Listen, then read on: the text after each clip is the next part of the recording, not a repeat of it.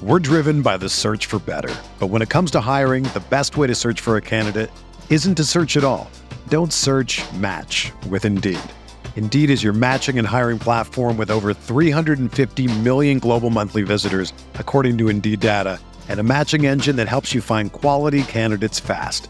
Ditch the busy work. Use Indeed for scheduling, screening, and messaging so you can connect with candidates faster. Leveraging over 140 million qualifications and preferences every day, Indeed's matching engine is constantly learning from your preferences, so the more you use Indeed, the better it gets. Join more than 3.5 million businesses worldwide that use Indeed to hire great talent fast. And listeners of this show will get a $75 sponsored job credit to get your jobs more visibility at Indeed.com/Blue Wire. Just go to Indeed.com/Blue Wire right now and support our show by saying that you heard about Indeed on this podcast. That's Indeed.com/Blue Wire. Terms and conditions apply. Need to hire? You need Indeed. This podcast episode is brought to you by Coors Light. These days, everything is go, go, go. It's nonstop hustle all the time. Work, friends, family, expect you to be on 24/7.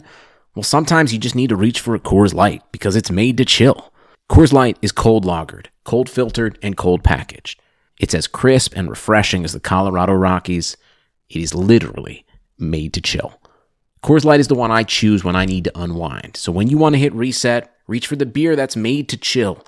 Get Coors Light in the new look delivered straight to your door with Drizzly or Instacart. Celebrate responsibly. Coors Brewing Company, Golden, Colorado. You can't control what's outside your home, but you can control what comes in. Because Clorox disinfecting wipes kill 99.9% of viruses and bacteria, including COVID-19 virus, when used as directed on hard, non-porous surfaces. So whether it's from dirty doorknobs, dirty shoes, or something else, outside germs won't stand a chance. When it counts, trust Clorox. Kill Pseudomonas, Salmonella, and influenza virus type A2. Kill SARS-CoV-2 on hard, non-porous surfaces. Use as directed. This podcast is part of the Big Heads Media Podcast Network. Go to bigheadsmedia.com for more great podcasts. Hey, hey, R-A-M. Hey, hey, I-T. Hey, hey, R-A-M. Hey, hey,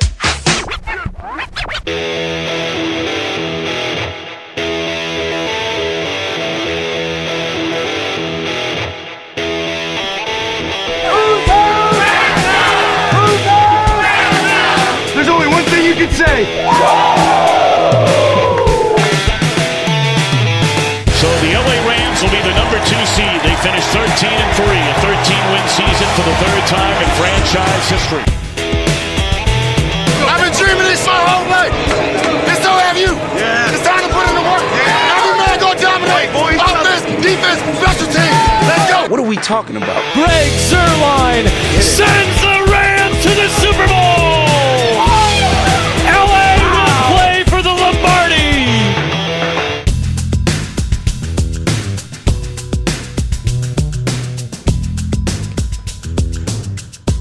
Hey, welcome to Rams Talk Radio. This is our Thursday edition of the show, our two-part Seattle Seahawks preview. Yesterday we had Jim Everett on the show with Tommy asking away, firing away questions, and today we're going to shake you up a little bit, making his long return. It's been eons since he's been here. That's right. Magic Johnny Gomez. Johnny, how you doing, bud? It feels good to be back, man. Happy to be back. It's been a long time. You've been over there taking up all your stuff, taking all your talents to butting heads. You're gone now.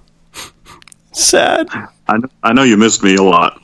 I can hear it in your voice. It's okay, Derek. I'm back. I'm back, Derek. Well, we're here to look at the Seattle Seahawks, and you know what you been doing, man? You've been keeping a low profile.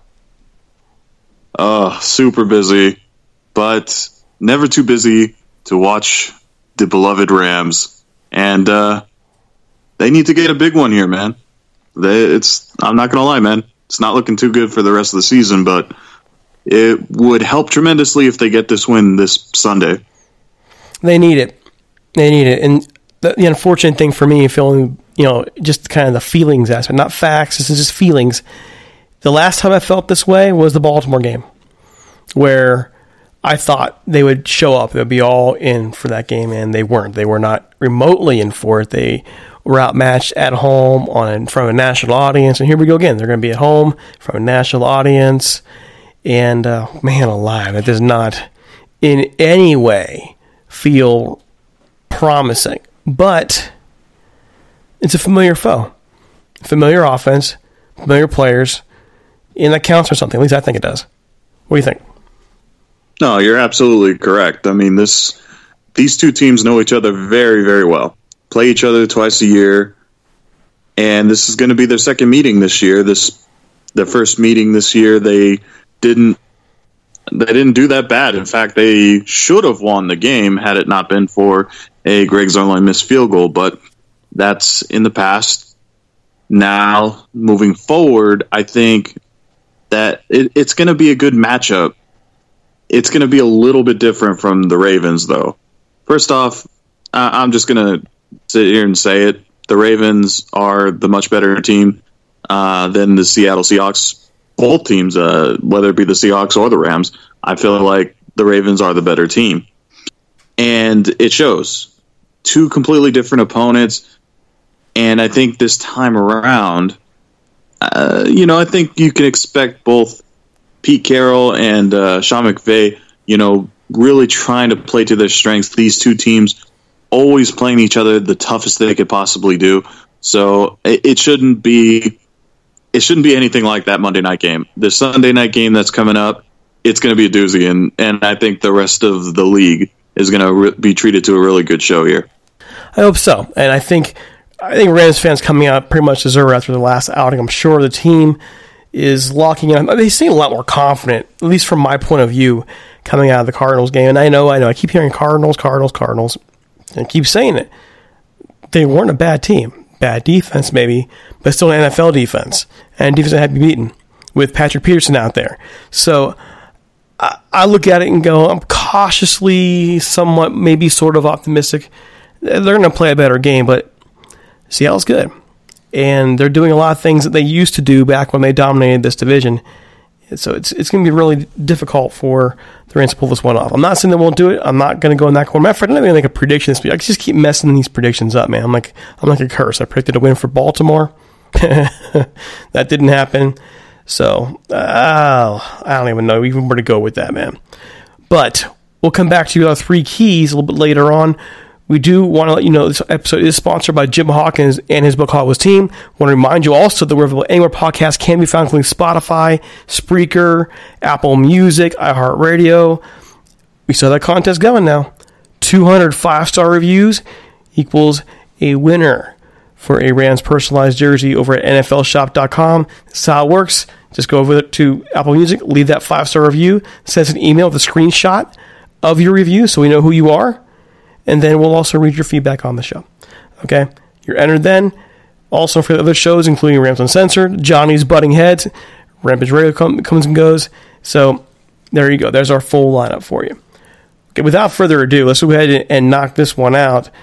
Michael Dugar from The Athletic Seattle sat with me and just talked with me a little bit about this Seahawks. He had a little bit of a different perspective than Corbin, who usually comes on the show. And that's why we want him on. He also hosts the Seahawks Man to Man podcast. He does a great job. Interesting fellow. Why don't you check him out?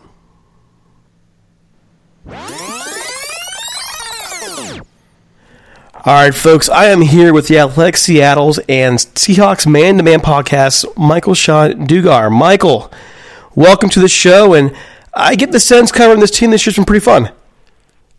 Everyone asks me how work's going. I'm like, well, the team's winning, people are reading, life is good. So that's really what matters in this business. You need the team you cover to win, which they are, and you need people to care, and people do. Got an MVP candidate. You got a team that's always exciting when they're on prime time, which is huge. When you're in this part of the country, people don't really care about your games when they kick off 4:00. Eastern, but they do care when they're in prime time, and the Seahawks are undefeated in prime time this year. So it's definitely been fun. And meanwhile, the opponent this weekend, the Rams, almost always seem to tend to struggle in prime time for some weird reason. So little knock on wood, I guess, on this end.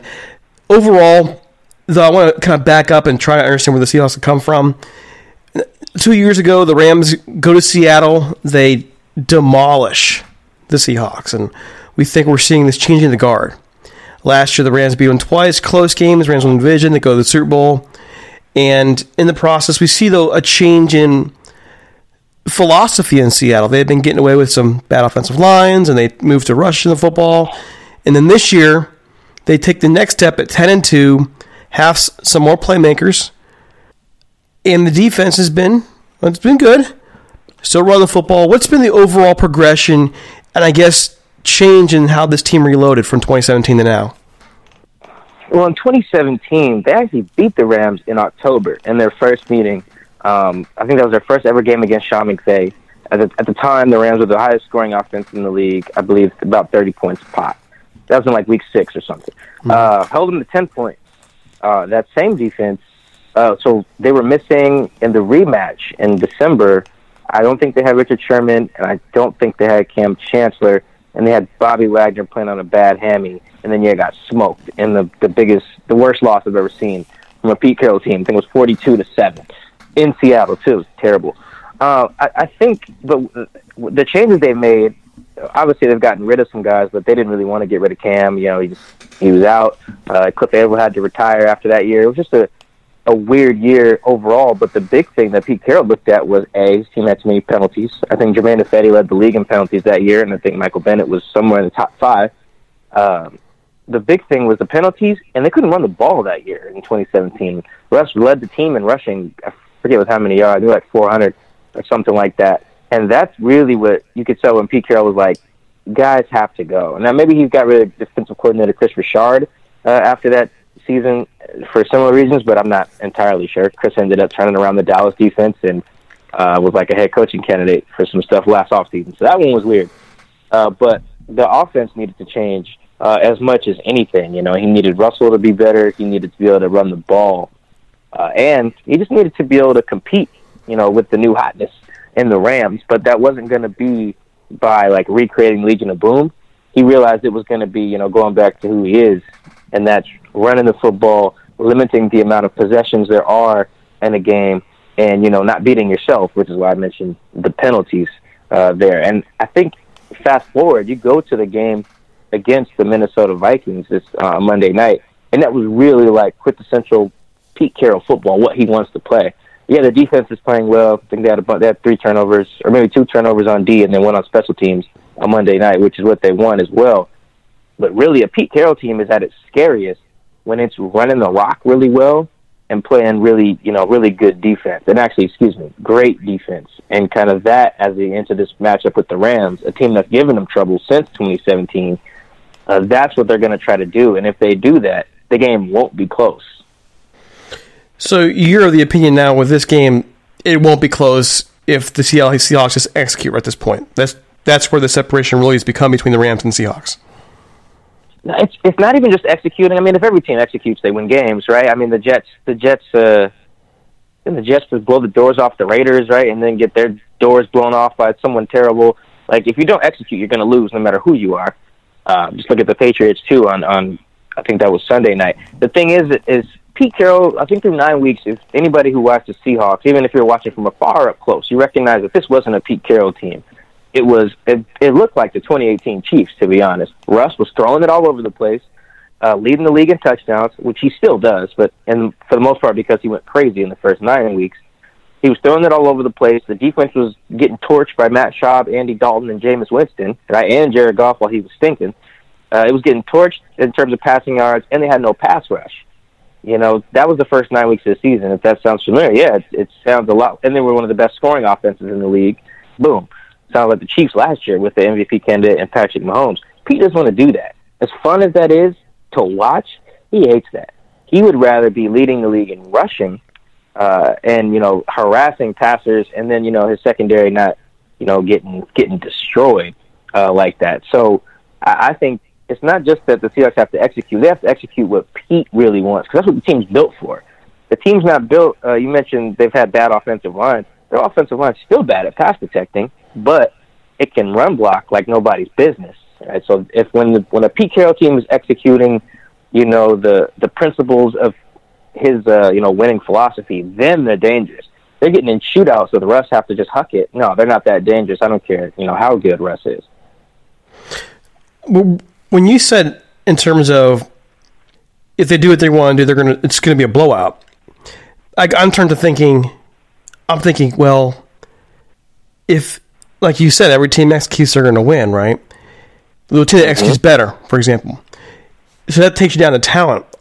What do you see in the Seahawks right now compared to the Rams that has you so convinced that the Seahawks does what they want to do? It's not just going to be a win, it's going to be a blow-up. Well, the thing is, so if the Seahawks run it down the Rams' throat, right, and have and take away the deep ball, which is what the secondary has been able to do lately, with the exception of a gaffe on Monday night where they had a miscommunication. It limits the possessions, right? So it limits the chance that, Jared Goff lights you up. And if you're taking away the deep ball, that limits the chances that, Goff stretches you with Robert Woods and Cooper Kupp. Well, then you're just looking at, what can you do to stop Gurley, which the Seahawks have already been doing against every running back. So when they execute and limit the possessions and take away the deep ball and basically playing great D, it leads to turnovers. And you've seen, like, Jared Goff, he's one of those dudes, he's got that Eli Manning in him. When the game is getting ugly and the turnovers happening, he's just seeing ghosts. Actually, maybe that's a Sam Darnold comparison. So I think that that's been way different than the games that they played against the Rams in the past. I think they've needed 30 points in every game against the Rams since 2018. Yeah, win or lose, they've needed to score like 30 just to even keep it close. Like, if that happens via the run, like it happened on Monday night, then Pete's like, all right, whatever. But he would much rather a grinded out type of game where they're running for 200. Maybe Russ only has to throw for 200, and then they turn Goff over because the O-line's shaky, and he seems like a guy. Actually, I don't say seem. He is like a guy that if you beat him up and he gets to the point where he's not trusting his O-line, then it looks a lot like his 2 games against the Bears in the past couple of years, or his game against Philly last year, where he's just, even against Pittsburgh this year, he just looks too rattled. If that's the execution, if Seattle does that, then the Rams it won't be that close because of, how this team is built around play action and Goff being all comfy and trusting his line. Well, if his lines get beat up and they don't have that many possessions because the Seahawks are running it down their throat, then this one favors the Seahawks. How do you feel about the Seahawks pass rush right now? Where is it the strongest? Where is it the weakest? Man, I had a lot more faith before Jadeveon Clowney had that hip injury, because he's really the piece that makes it all go. Like you saw against the Niners, when he's on, he just can wreck a game. It doesn't even really matter. If he gets to the quarterback that often, he just gets pressure. He's around the ball a lot, gets a lot of quarterback hits. When you're doing that, it's special. But, you look at the Vikings game, he just wasn't the same. He's going to have to just tough through that sports hernia that he reportedly has because, the other option is surgery. And he'd miss the whole season if he got that. And they need him right now because without a pass rush, they can struggle against any team. I don't care how good secondary is. When you don't have a pass rush, and if it's not being led by JD, then it can be a problem. Now, I know against the Eagles, they tore up Carson Wentz, but they were having, the Eagles, I think, were starting the rookie left tackle at right tackle. That was a mess. That dude was getting torched. So with that, going down the stretch, if they don't get to Jared Goff, if they can't get to Kyle Allen next week, if they can't get to Kyler Murray after that, and then obviously Jimmy G to finish the season, they won't have a pass rush. It does. Even if they were able to have one without JD against Philly, it's gonna require like Herculean efforts from other guys to kind of duplicate that against some of these teams. Now the Rams against the pass rush, their big problems in pass protection have been on the edges. Teams are getting them there. With Whitworth, who's been playing better as the years gone on, he's been a little slower overall. Havenstein, he may play this week. He's been slow. Bobby Evans got burned last week. So what teams have been doing is they've been folding the Rams' offensive line back almost like a taco. You're folding a taco, or I like to use Pac-Man eating a pellet. And Jared Goff's the pellet, right? So that's why I'm asking about the edge rush, because the edge rush to me is one of the keys to the game for the Seahawks and the Rams, quite frankly. If the Rams can control the edge a bit more, then Goff's going to have time. If not, then it's scary. Clowney coming in there. The Seahawks always find creative ways to rush the passer. And if you're a Rams fan watching this, you're thinking home game, Sunday Night Football, your season's on the line. They have to win out at this point. They almost have to win out. The odds are much better in their favor if they do. And that edge rush, though, is what's going to be what nails them. The edge rush, it stops pretty much everything for the Rams. They can't run the ball or pass the ball when they're coming off the edges. So who else can help the Seahawks there if Clowney's not playing himself? That's a good question.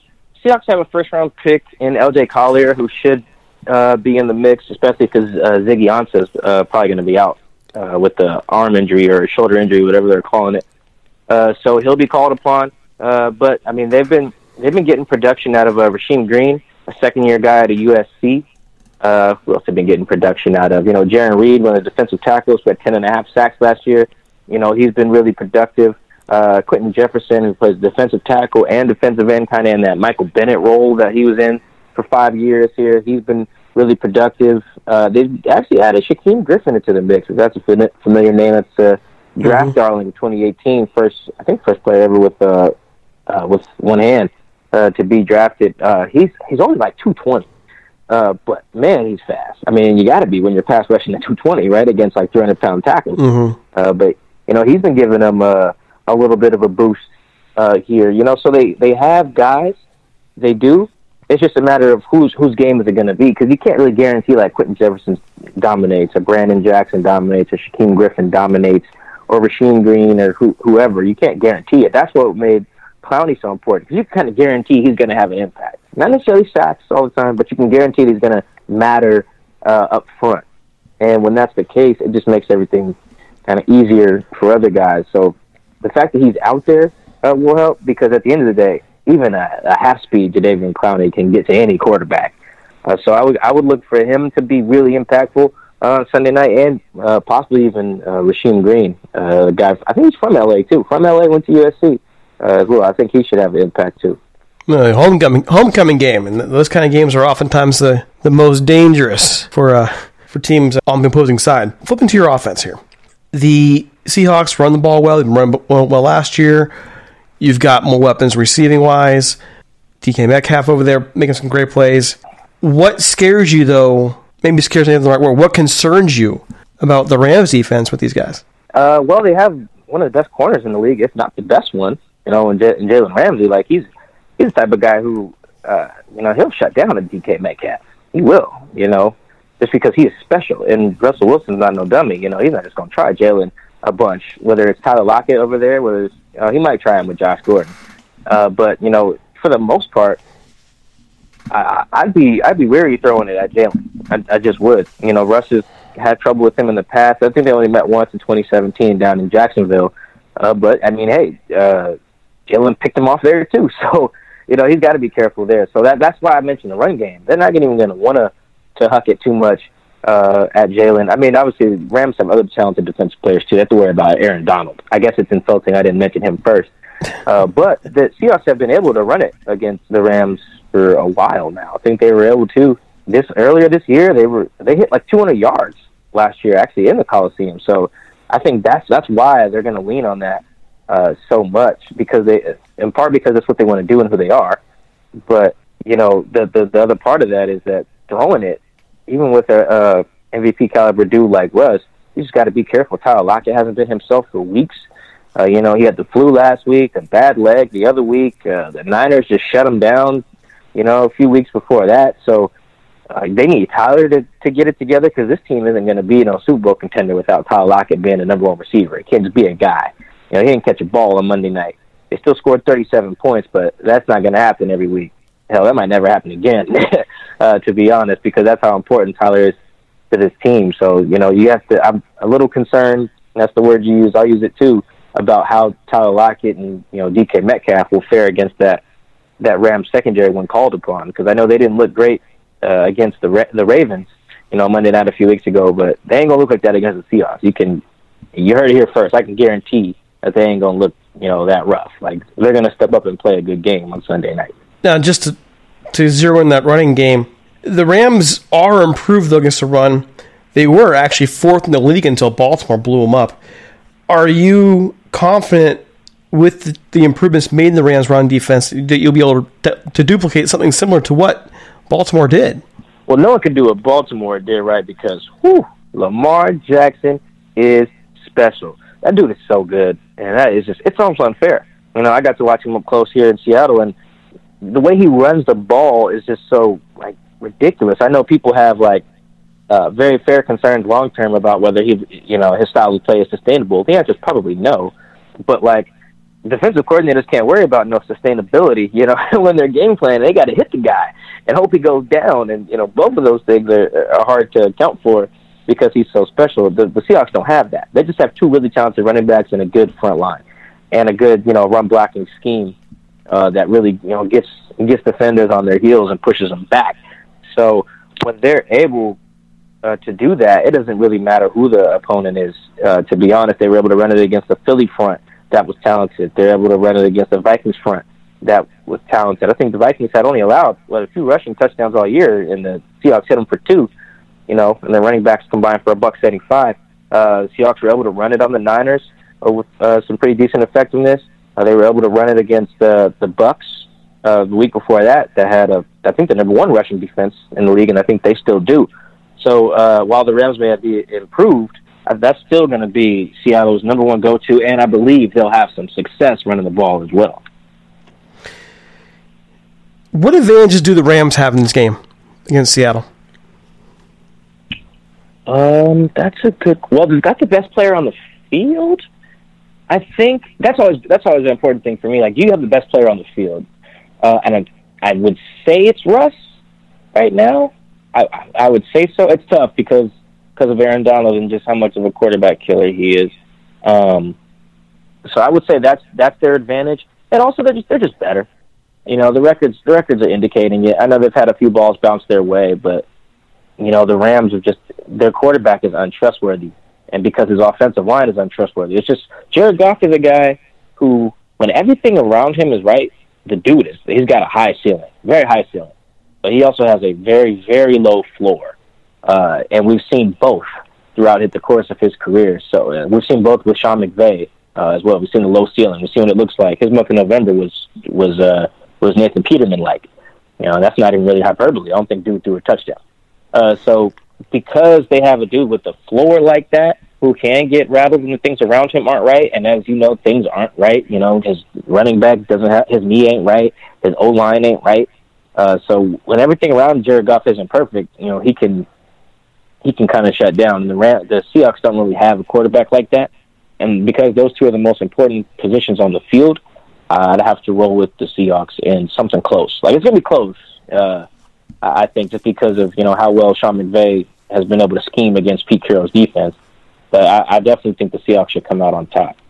I was just thinking, how things have changed. The Rams were 2017 were the rising team, and there were so many questions at the end of 2017 with Seahawks, having to deal with, with these guys who are getting a little older, they're getting paid a lot more. You got to clean up your salary cap a bit, and Seattle reloaded right away. Sometimes it takes a team to come down to the bottom before it can reload, and Seattle reload right away. They have drafts, which everybody else out there outside of Seattle thinks are questionable, and they're working for them. And a team that plays Pete Carroll's kind of ball. And I'm looking at the Rams, and even now I look at their roster and I go, skill position wise, and let me stress the word skill position. I don't think there's a team more talented in the NFL, skill position wise. But if you look at the two teams, where it really is at is in the trenches. This is how you win football games. And the big question for the Rams this year has been both their offensive and defensive lines. How long can Seattle do what they do? How deep can they go when your front line defensively is having a couple injuries there, and then offensively the Seattle offensive line is they have a hard time against the pass? How long can they sustain this? How far can they go? I'm gonna go on a quick tangent real quick. I think the term skill position is so weird, and I don't think we should use it the way we do because it implies that the other positions don't require elite skills. It's, you know what I mean? It's just so weird, you know, like all left tackles are super skilled, right? You know, they really are. Yeah, and I get you. I don't mean it that way. I'm thinking the traditional term is like, you know, wide receiver, running back, cornerback, those guys who touch the ball, really. Guys who touch the ball, guys who Yeah, it's really weird. I've always thought that was kind of weird. I get what you mean. You didn't invent it. I know. I just, whenever I hear it, I kind of want to make that point. Get the word out. Like, hey, let's stop acting like, you know, defensive tackles don't have skills. Well, sure. Yeah, we're talking about that right now, right? Yeah, I mean, you go tell Aaron Donald he don't play a skill position. You know, like that's, you know, he might slap you in the face. So I will say this though. The Seahawks feel really confident about their skill guys too. You know, with Rashad Penny and Chris Carson, if they're both clicking like they have been the past couple weeks, then the Seahawks have, you know, maybe a top 5 rushing duo. You know, the Saints have a good one. The 49ers have a good one. I'm missing somebody else who has an obvious one. But the Seahawks would have a top 5 one if those two are clicking, you know, really well. So there's that. DK Metcalf is one of the best offensive rookies of the season. You know, obviously Josh Jacobs in Oakland is killing it right now. He's going to run away with that award. But DK has been really good this year. What's the other cat in Tennessee? He's been really good too, as well. And obviously Gardner Minshew in Jacksonville. But DK is right there with some of the, you know, the best rookies offensively in the league. And then let's see what else we got. Tyler Lockett, one of the best receivers in the league. I'd probably say like a top 9. Top 10 cat. So that I'm basically counting with the Seahawks are pretty confident in their skill guys too, especially on offense. They lost their number 1 tight end in Will Dissly, I think, in week 6, and then they called some guy up to the practice squad, Jacob Hollister, who has like 4 touchdowns, like 4 or 5 starts or something like that. Like he's been really impactful as well. So I would say even if the Rams have an advantage on D-line, I would argue that the Seahawks still have an advantage on O-line because of the way they can run block. And even in the secondary, as talented as someone like Jalen is, you know, or even Weddle, the Seahawks have Quandre Diggs back there, who's a fringe Pro Bowl-ish type of guy, and then Shaquille Griffin, who's been one of the top 6 corners in the league this year, and, you know, as the number 1 spot. So it's almost a wash across the board from a talent perspective. I hear you that the Rams have some advantages as well. But, you know, the Seahawks don't think they're coming into this game, you know, overwhelmed, in terms of talent. So that's why, that's why you combine that with 2 good head coaches who are good at scheming. I'm predicting another close one. I still think the Seahawks should win because ultimately they're playing better football right now. But it should be a good fight. When I'm talking about, I'm talking about overall in terms of, okay, quote unquote skill, position talent. I'm confident in this statement. I'm not in any way demeaning what Seattle's got. I mean, Seattle, like you mentioned, has all this good talent. But I'm still trying to get a little bit more in terms of the inner workings of your front lines here. These guys that, you know, you mentioned a couple of are hurt, and there's some issues in terms of pass blocking. Let me clarify the question. Given how good they are in a lot of places, and also their weaknesses, how far do you believe, having covered this team now, do you believe that the Seattle team can go for the rest of the season? I still think this. The Seahawks can beat any team anywhere. That's true. It just is. They can also lose to any team probably anywhere because they play a style of football. Pete Carroll's football is, you know, he determines a successful coaching job in any given week by, you know, did your team have a chance to win the game in the fourth quarter? And that's not wrong. That's actually great, you know, because ultimately you have a chance to win because that's the goal. Right? I won't want to say the problem or the flaw there, but the other side of that coin is that if you have a chance to win in the fourth quarter, so does the other team, right? So that's why they play so many close games. You know, the Seahawks have played they've had all but 2 games this year be 1-possession games at the end. Even the game they were up 17 points. You know, the Vikings on Monday night ended up being a 1-possession game just because, you know, if you have a chance in the fourth quarter, so do they. You know, and it's still the NFL. I don't care who you are. You know, any team can compete with you on any given Sunday. We learned that in the Falcons game. You know, I think whatever week that was, they were up 24 points, I think, on the Falcons. Ended up being a 1-score game. Shoot, this Seahawks team beat the Bengals by 1. You know, obviously that was week 1. But I say all that to say they can beat anyone. And when you can beat anyone, and if you got a home field, which they should have at least in the first couple of weeks of the playoffs, or at least the first week right now, when you have that and you have a team that just they know how to kind of grind it out and win because they have their defensive captains on each side of the ball their captains on each side of the ball who have seen everything. Bobby has seen everything. Russ has seen everything. It doesn't matter if the rest of the dudes aren't necessarily holdovers from the Super Bowl teams. The guys who are leading them are, and they're slowly coming into their own, at the other position. So when you have those guys who have seen it all and everyone's feeding off them on both sides of the ball and they never feel like they're out of the game and they know that, no game is really over even if they have a lead. So basically they know how to finish.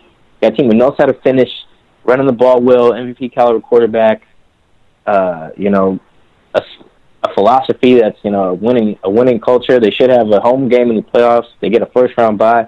This team can go all the way to Miami. Now, when you get there, it's just a crapshoot, right? It's just a coin flip. But because they have that going for them, they can get there. To say that they couldn't would just be ignorant. Will they? I mean, like I said, one-possession games, all it takes is one ball to bounce the wrong way. Shoot, they would have lost to the Rams. The ball just moves over a few yards, right? So, they would have lost to the Niners, too, and the same thing. Ball just moves the other way. So you still need a little bit of luck, but every championship team does. So I guess the short answer to your question is, I think they can go all the way to Miami. And it's interesting you say that because, the Rams last year had a ton of close games and won almost all of them. And then this year, a lot of those close games didn't go so well for them, and of course, the blowout. So all that in mind, I'm looking forward to a great game on Sunday night. It's the Rams will be in playoff mode, and the Seahawks are there as well. So another great day in the rivalry. Can you tell people, Mike, where they can find you on social media, including Facebook, if you have a place there, Twitter, Athletic? Tell us all about it. Anyone can follow me on Twitter at Mike Dugar. That is MikeDugar, and that's also where I always pin my Seahawks podcast at the top of my profile. It's called the Seahawks Man to Man podcast. That's man with the number 2. You can find it on The Athletic as well. If you're a subscriber, it's there every week, twice a week actually, and then we always release one right after games that goes on iTunes, Spotify, Google Play, wherever you get your podcast, it's probably there, right? So just wanted to plug those two things. And thank you for having me on, and hope everyone enjoys the game on Sunday night. All right. Well, again, thanks so much. And I'm guessing we'll be speaking again at some point. These guys play twice a year. We do a tour around the league, and hopefully we'll get another chance to talk. Oh, yeah. Anytime.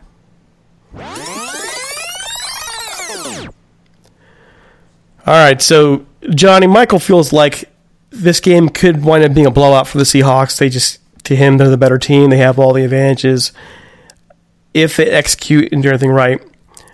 I told you I'm staying away from the prediction game this time around because I just keep getting my butt kicked this year. How do you feel about it? I'm not going to lie. The Seahawks have a lot of promising players on the team, and there's clear advantages here and there. But that's not to say that the Rams don't have players also. That's not to say that the Rams don't have advantages also. And I think the over-glaring need there is that he kind of overlooked the fact that the Rams should have won in Seattle. Now, I'm not going to sit here and say that, it's pretty much a W. Hey, an L is an L at the end of the day. It sucks, but it is the way it is.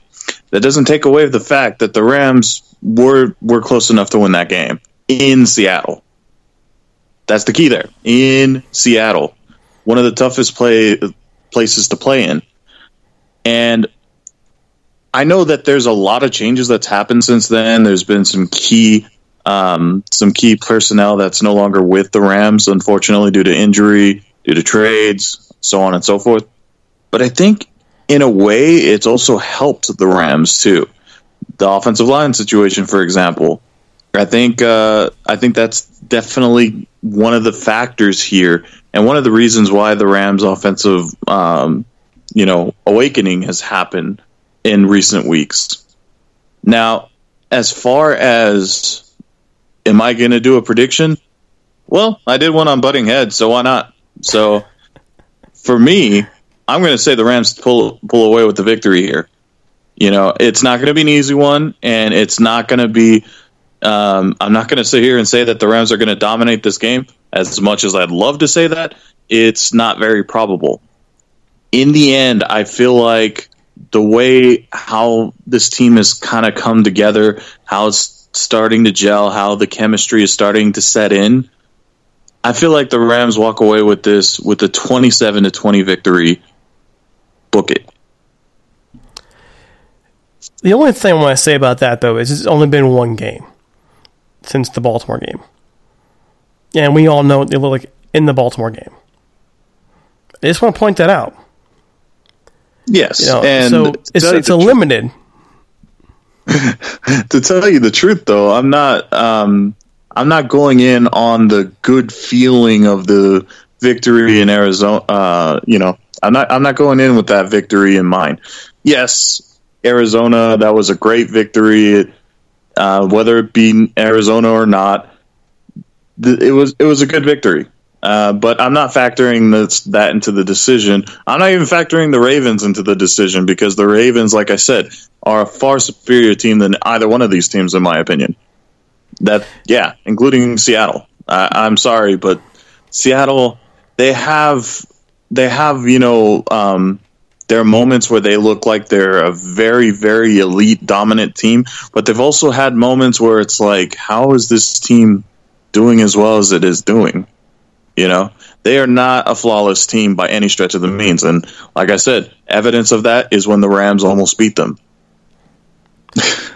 That's true. I mean, Seattle's been unsafe throughout the course of the year.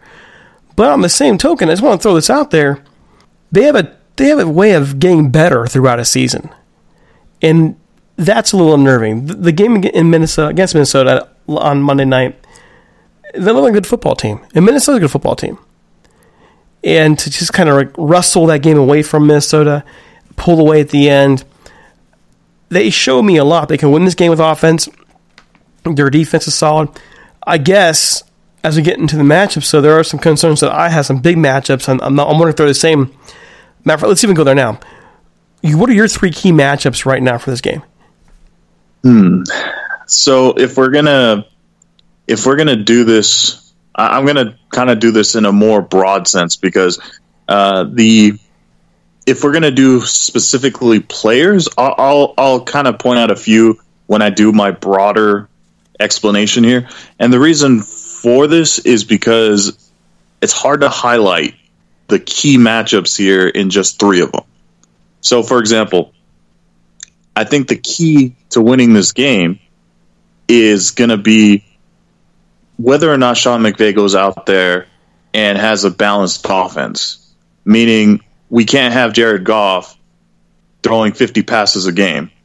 If Goff eclipses 50 passes, I think you and I can both agree that the Rams aren't escaping with the win here.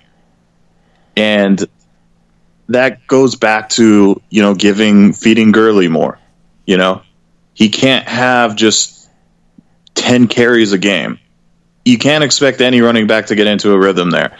So one key matchup for me is Todd Gurley versus the Seahawks rush defense, which isn't bad. I wouldn't say it's a top 5 rushing defense. In fact, I would say it's within the top 10 for sure. I think the last time I researched it was number 8 in the league. But that's going to be a key matchup. If Todd Gurley can find a way to establish a rhythm, being Todd Gurley, in other words, I think that's going to carry the team along the way. And not just on the ground game either. I think Jared Goff needs to find that connection with his running back without making poor decisions. Which brings me to my second matchup here. Is Jared Goff making smart decisions? So Jared Goff against the secondary. For the most part, the Seahawks secondary isn't as threatening as it used to be. I mean, it's not even close. But that being said, Jared Goff has not made the best decisions at any point in this season. There's been so many mistakes that he's made that just make you scratch your head, like, what the hell was he thinking? Kind of thing. And the way he played in Arizona, it was pretty much flawless. I have never seen him play that well all season long. It was the best game, no doubt about it. And one of the reasons why that was so is, well, the Cardinals' secondary sucks, but aside from that, he was also making great decisions. And that's what needs to happen in this game. So Goff versus the secondary is another key matchup here. My last matchup I'm going to highlight is the defensive front establishing pressure against Russell Wilson. Russell Wilson is having one of the best seasons, if not the best seasons of his career, and evidence of it is him being one of the top candidates for MVP. It's well worth mentioning it, because there were times in the last matchup against Seattle where the Rams defense seemed like they had him under control, only for him to break out in certain points, not even like having like a wonderful game, but making the plays when they counted.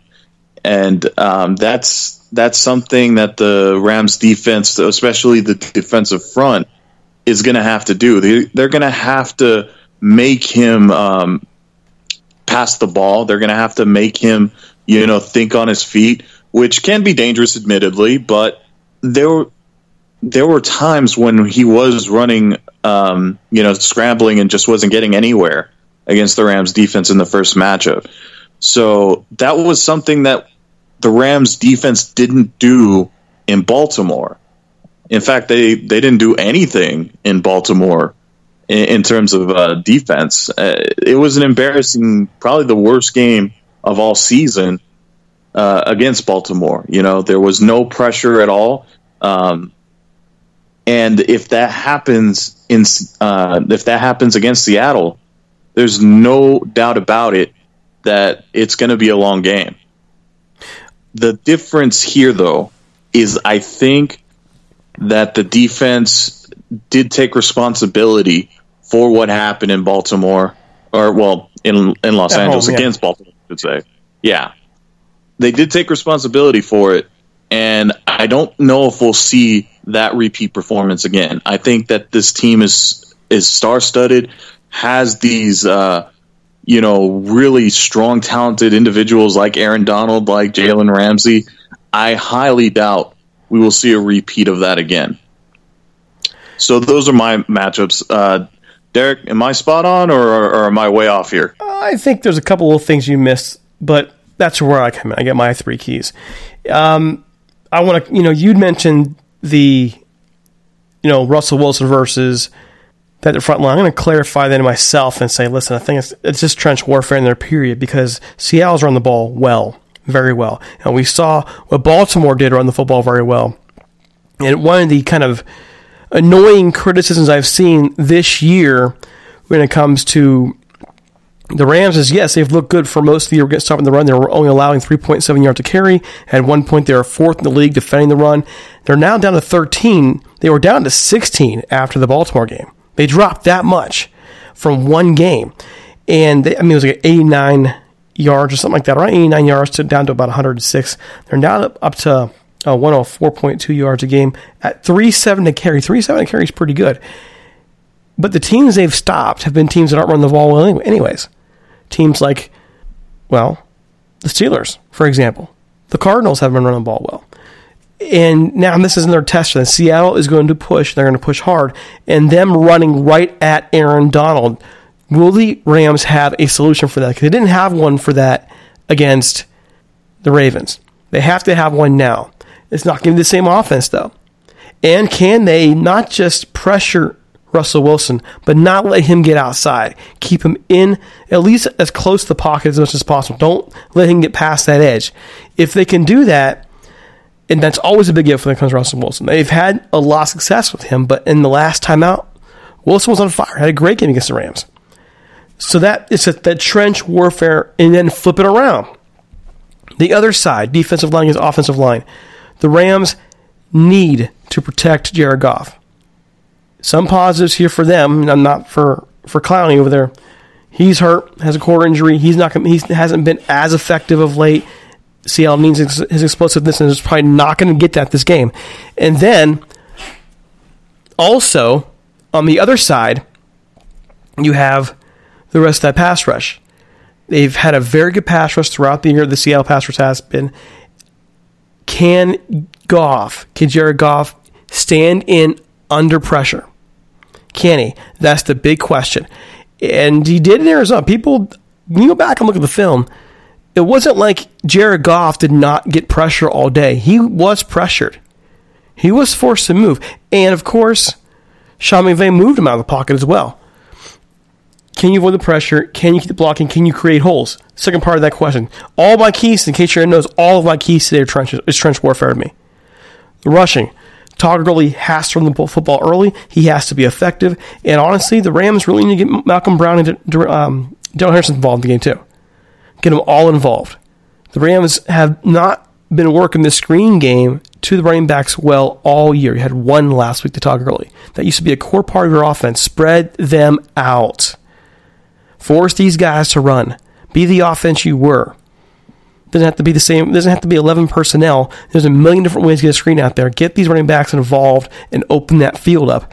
And things will change a little bit in terms of what you can do against Seattle. Seattle is giving up 24.4 points a game. Their rush is at 4.6 allowed per game. Despite the fact they're 8th, I think it's because they've been ahead a lot. And if teams run against them, they're running late. I just look at this team overall, Seattle, and they're a good football team. They've had some luck this year. You can go back to the Rams season last year and think, well, they had a lot of luck. And that reminds me of the Seahawks this year. They've had a lot of luck this year. A ton of luck this year. But they're beatable. They're beatable. Are they the better team? What do you think, Johnny? Are they the better team? Record says so. If we're going by record, then yeah, they're clearly the better team. But if we're going by what happened on the field, I have a question mark there.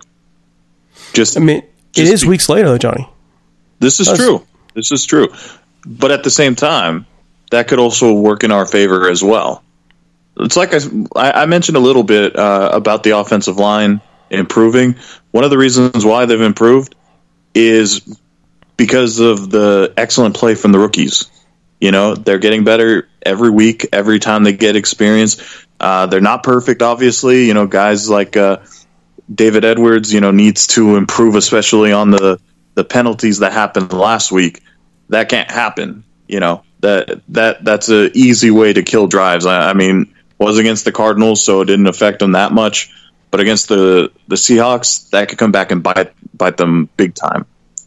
So, while they're not perfect, I feel like it's an upgrade in some areas, particularly with the Rob Havenstein. I'm hoping that he's not well enough to come back to play. But honestly, I don't know what happened with Havenstein. I really don't.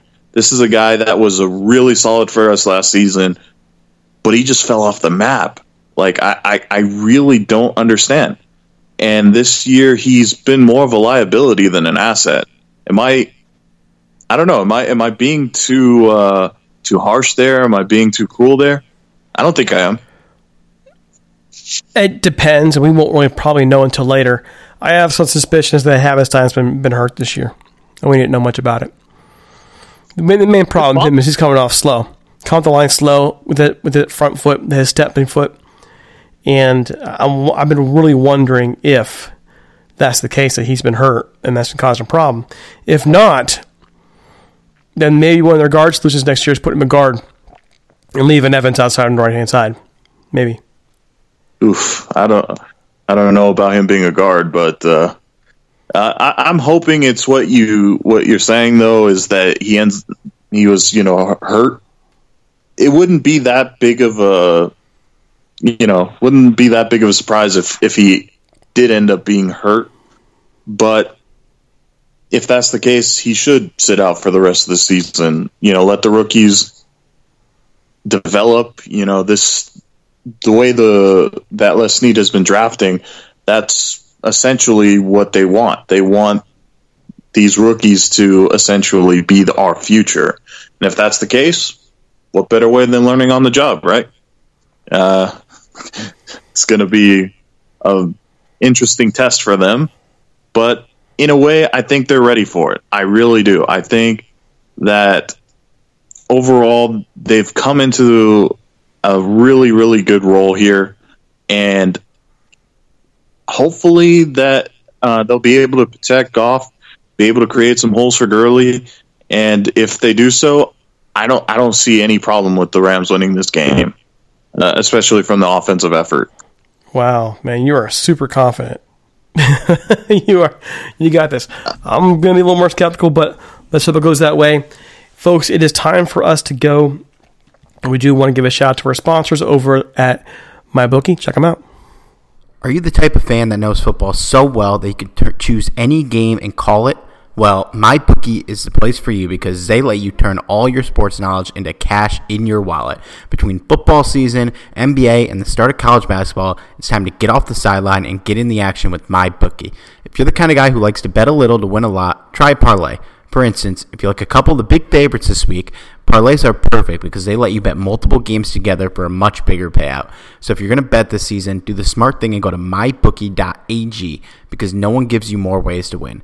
Tired of watching the games from the couch with nothing to gain? MyBookie wants to get your mind off everything else and back in the game. Best of all, if you join right now, MyBookie will match your deposit halfway all the way up to $1,000. That means if you were to deposit $2,000, you can get an extra $1,000 in free money to play with. If you're looking at a little low stakes, put $100, they'll give you $50. You'll be good to go with some free money. Just use the promo code MASSIVELATEFEE to activate this offer. Once again, that's promo code MASSIVELATEFEE to take advantage of MyBookie's generous sign-up offer. Visit mybookie.ag today. You play, you win, you get paid. All right, entering the offseason here pretty soon, hopefully not too soon, and we'll be looking for new sponsors for the 2020 season, 2024 calendar year. If you are interested, give us an email. Send us an email over at ramstalk1945@gmail.com. Also, you can leave a voicemail at 657-666-5453. That's also included if you want to leave a message for the podcast. If you want to ask one of the hosts a question for any one of the shows, let us know. Sending again, 657-666-5453. Name what your question is and for what show you want the answer for. All right. It is time to say goodbye. Johnny, final thoughts. Final thoughts is look for a W in this game. I'm really confident in this game. Not going to say a blowout. Look for a W. I'm going to be real about this. This is my closing thought. And that is the Rams have to perform well. They need to make this game at the very least exciting. But to me, they really need to win this game. Not for the playoffs, not for... And that's the end goal, right? That's the big part of this. This is their playoffs hunt now. This is how they're going to make it in. But they have not played well at home this year. And you're moving to a new place next year, and people are already coming out. Some of these media folks are already saying, well, it's only 45,000 PSLs sold. I'm sitting there thinking, well, that means there's about 25, 26 single tickets left. And that's actually pretty good for, I think, right now with a year to go. But, the narrative is a narrative. And we know what happened in the Baltimore game where fans are leaving in the third quarter. Not because of their bad fans, because they couldn't stand to watch anymore. They couldn't stand to watch their team beat up like that. And the Rams need to come out there and show up for their fans. They want to make that impact out there for the playoffs, of course. That's part of your whole goal for a season. But if you want these fans to be behind you in the future, to be supportive of you in the future, you can't have a Baltimore game happen again. You got to go out there and go for it.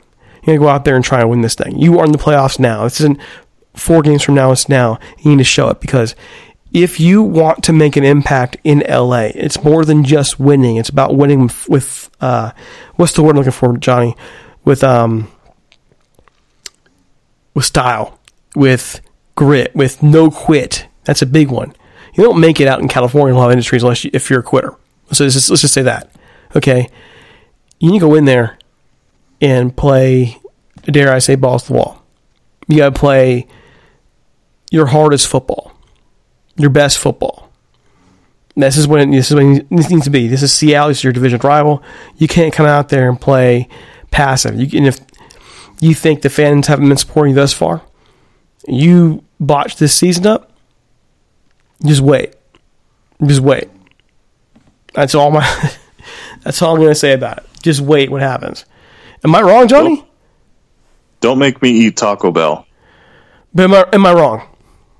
You're not wrong, but I bring this up because I have a bet with the good friend of mine that if the Rams don't even make the playoffs, that I have to buy him Taco Bell and I have to eat it too. Don't make me eat Taco Bell. That's like a nightmare for me. All right. And you're talking to a guy who likes Taco Bell. I'll tell you. All right. You're dead. Hey, what can I say, man? I don't live out there. When I'm out there, I enjoy a good Del Taco and other great area restaurants. But oh my God, you're dead to me. Listen, next time I'm out there, take me some better places. I'm serious. I'm open to it. Oh, dude, I could take you to a hole in the wall, and it'll already be an improvement. Already, just by being there, not even eating the food, just being there. All right. And I believe you. All right, folks, don't forget to follow us on Twitter at TalkRams and on Facebook, Facebook.com. Sorry, at Facebook.com/Rams Talk. Jeez, I'm twisting my words all up. You can find me on Twitter, Derek C. Paula, at DC Paula, and Johnny at Johnny506. That's when he decides he wants to tweet. I think he's usually hiding and lurking.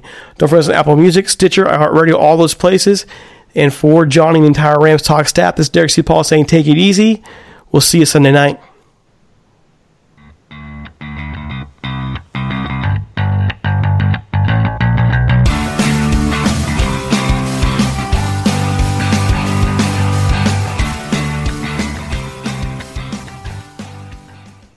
This episode is sponsored by Schwans.com. What are you having for dinner tonight? Good question. Schwann's Home Delivery has a solution for you. Stock up your freezer with high-quality frozen foods like premium meats and sides, delicious ready-made meals, ice cream, and more. No subscriptions, no memberships, just a friendly yellow truck that's been delivering food for almost 70 years. Listeners of this show get a special deal. Get 20% off your first order with code YUM20. Check out schwans.com/yum for details. This episode is sponsored by Schwans.com. What are you having for dinner tonight? Good question. Schwann's Home Delivery has a solution for you. Stock up your freezer with high-quality frozen foods like premium meats and sides, delicious ready-made meals, ice cream, and more. No subscriptions, no memberships, just a friendly yellow truck that's been delivering food for almost 70 years. Listeners of this show get a special deal. Get 20% off your first order with code YUM20. Check out schwans.com/yum for details.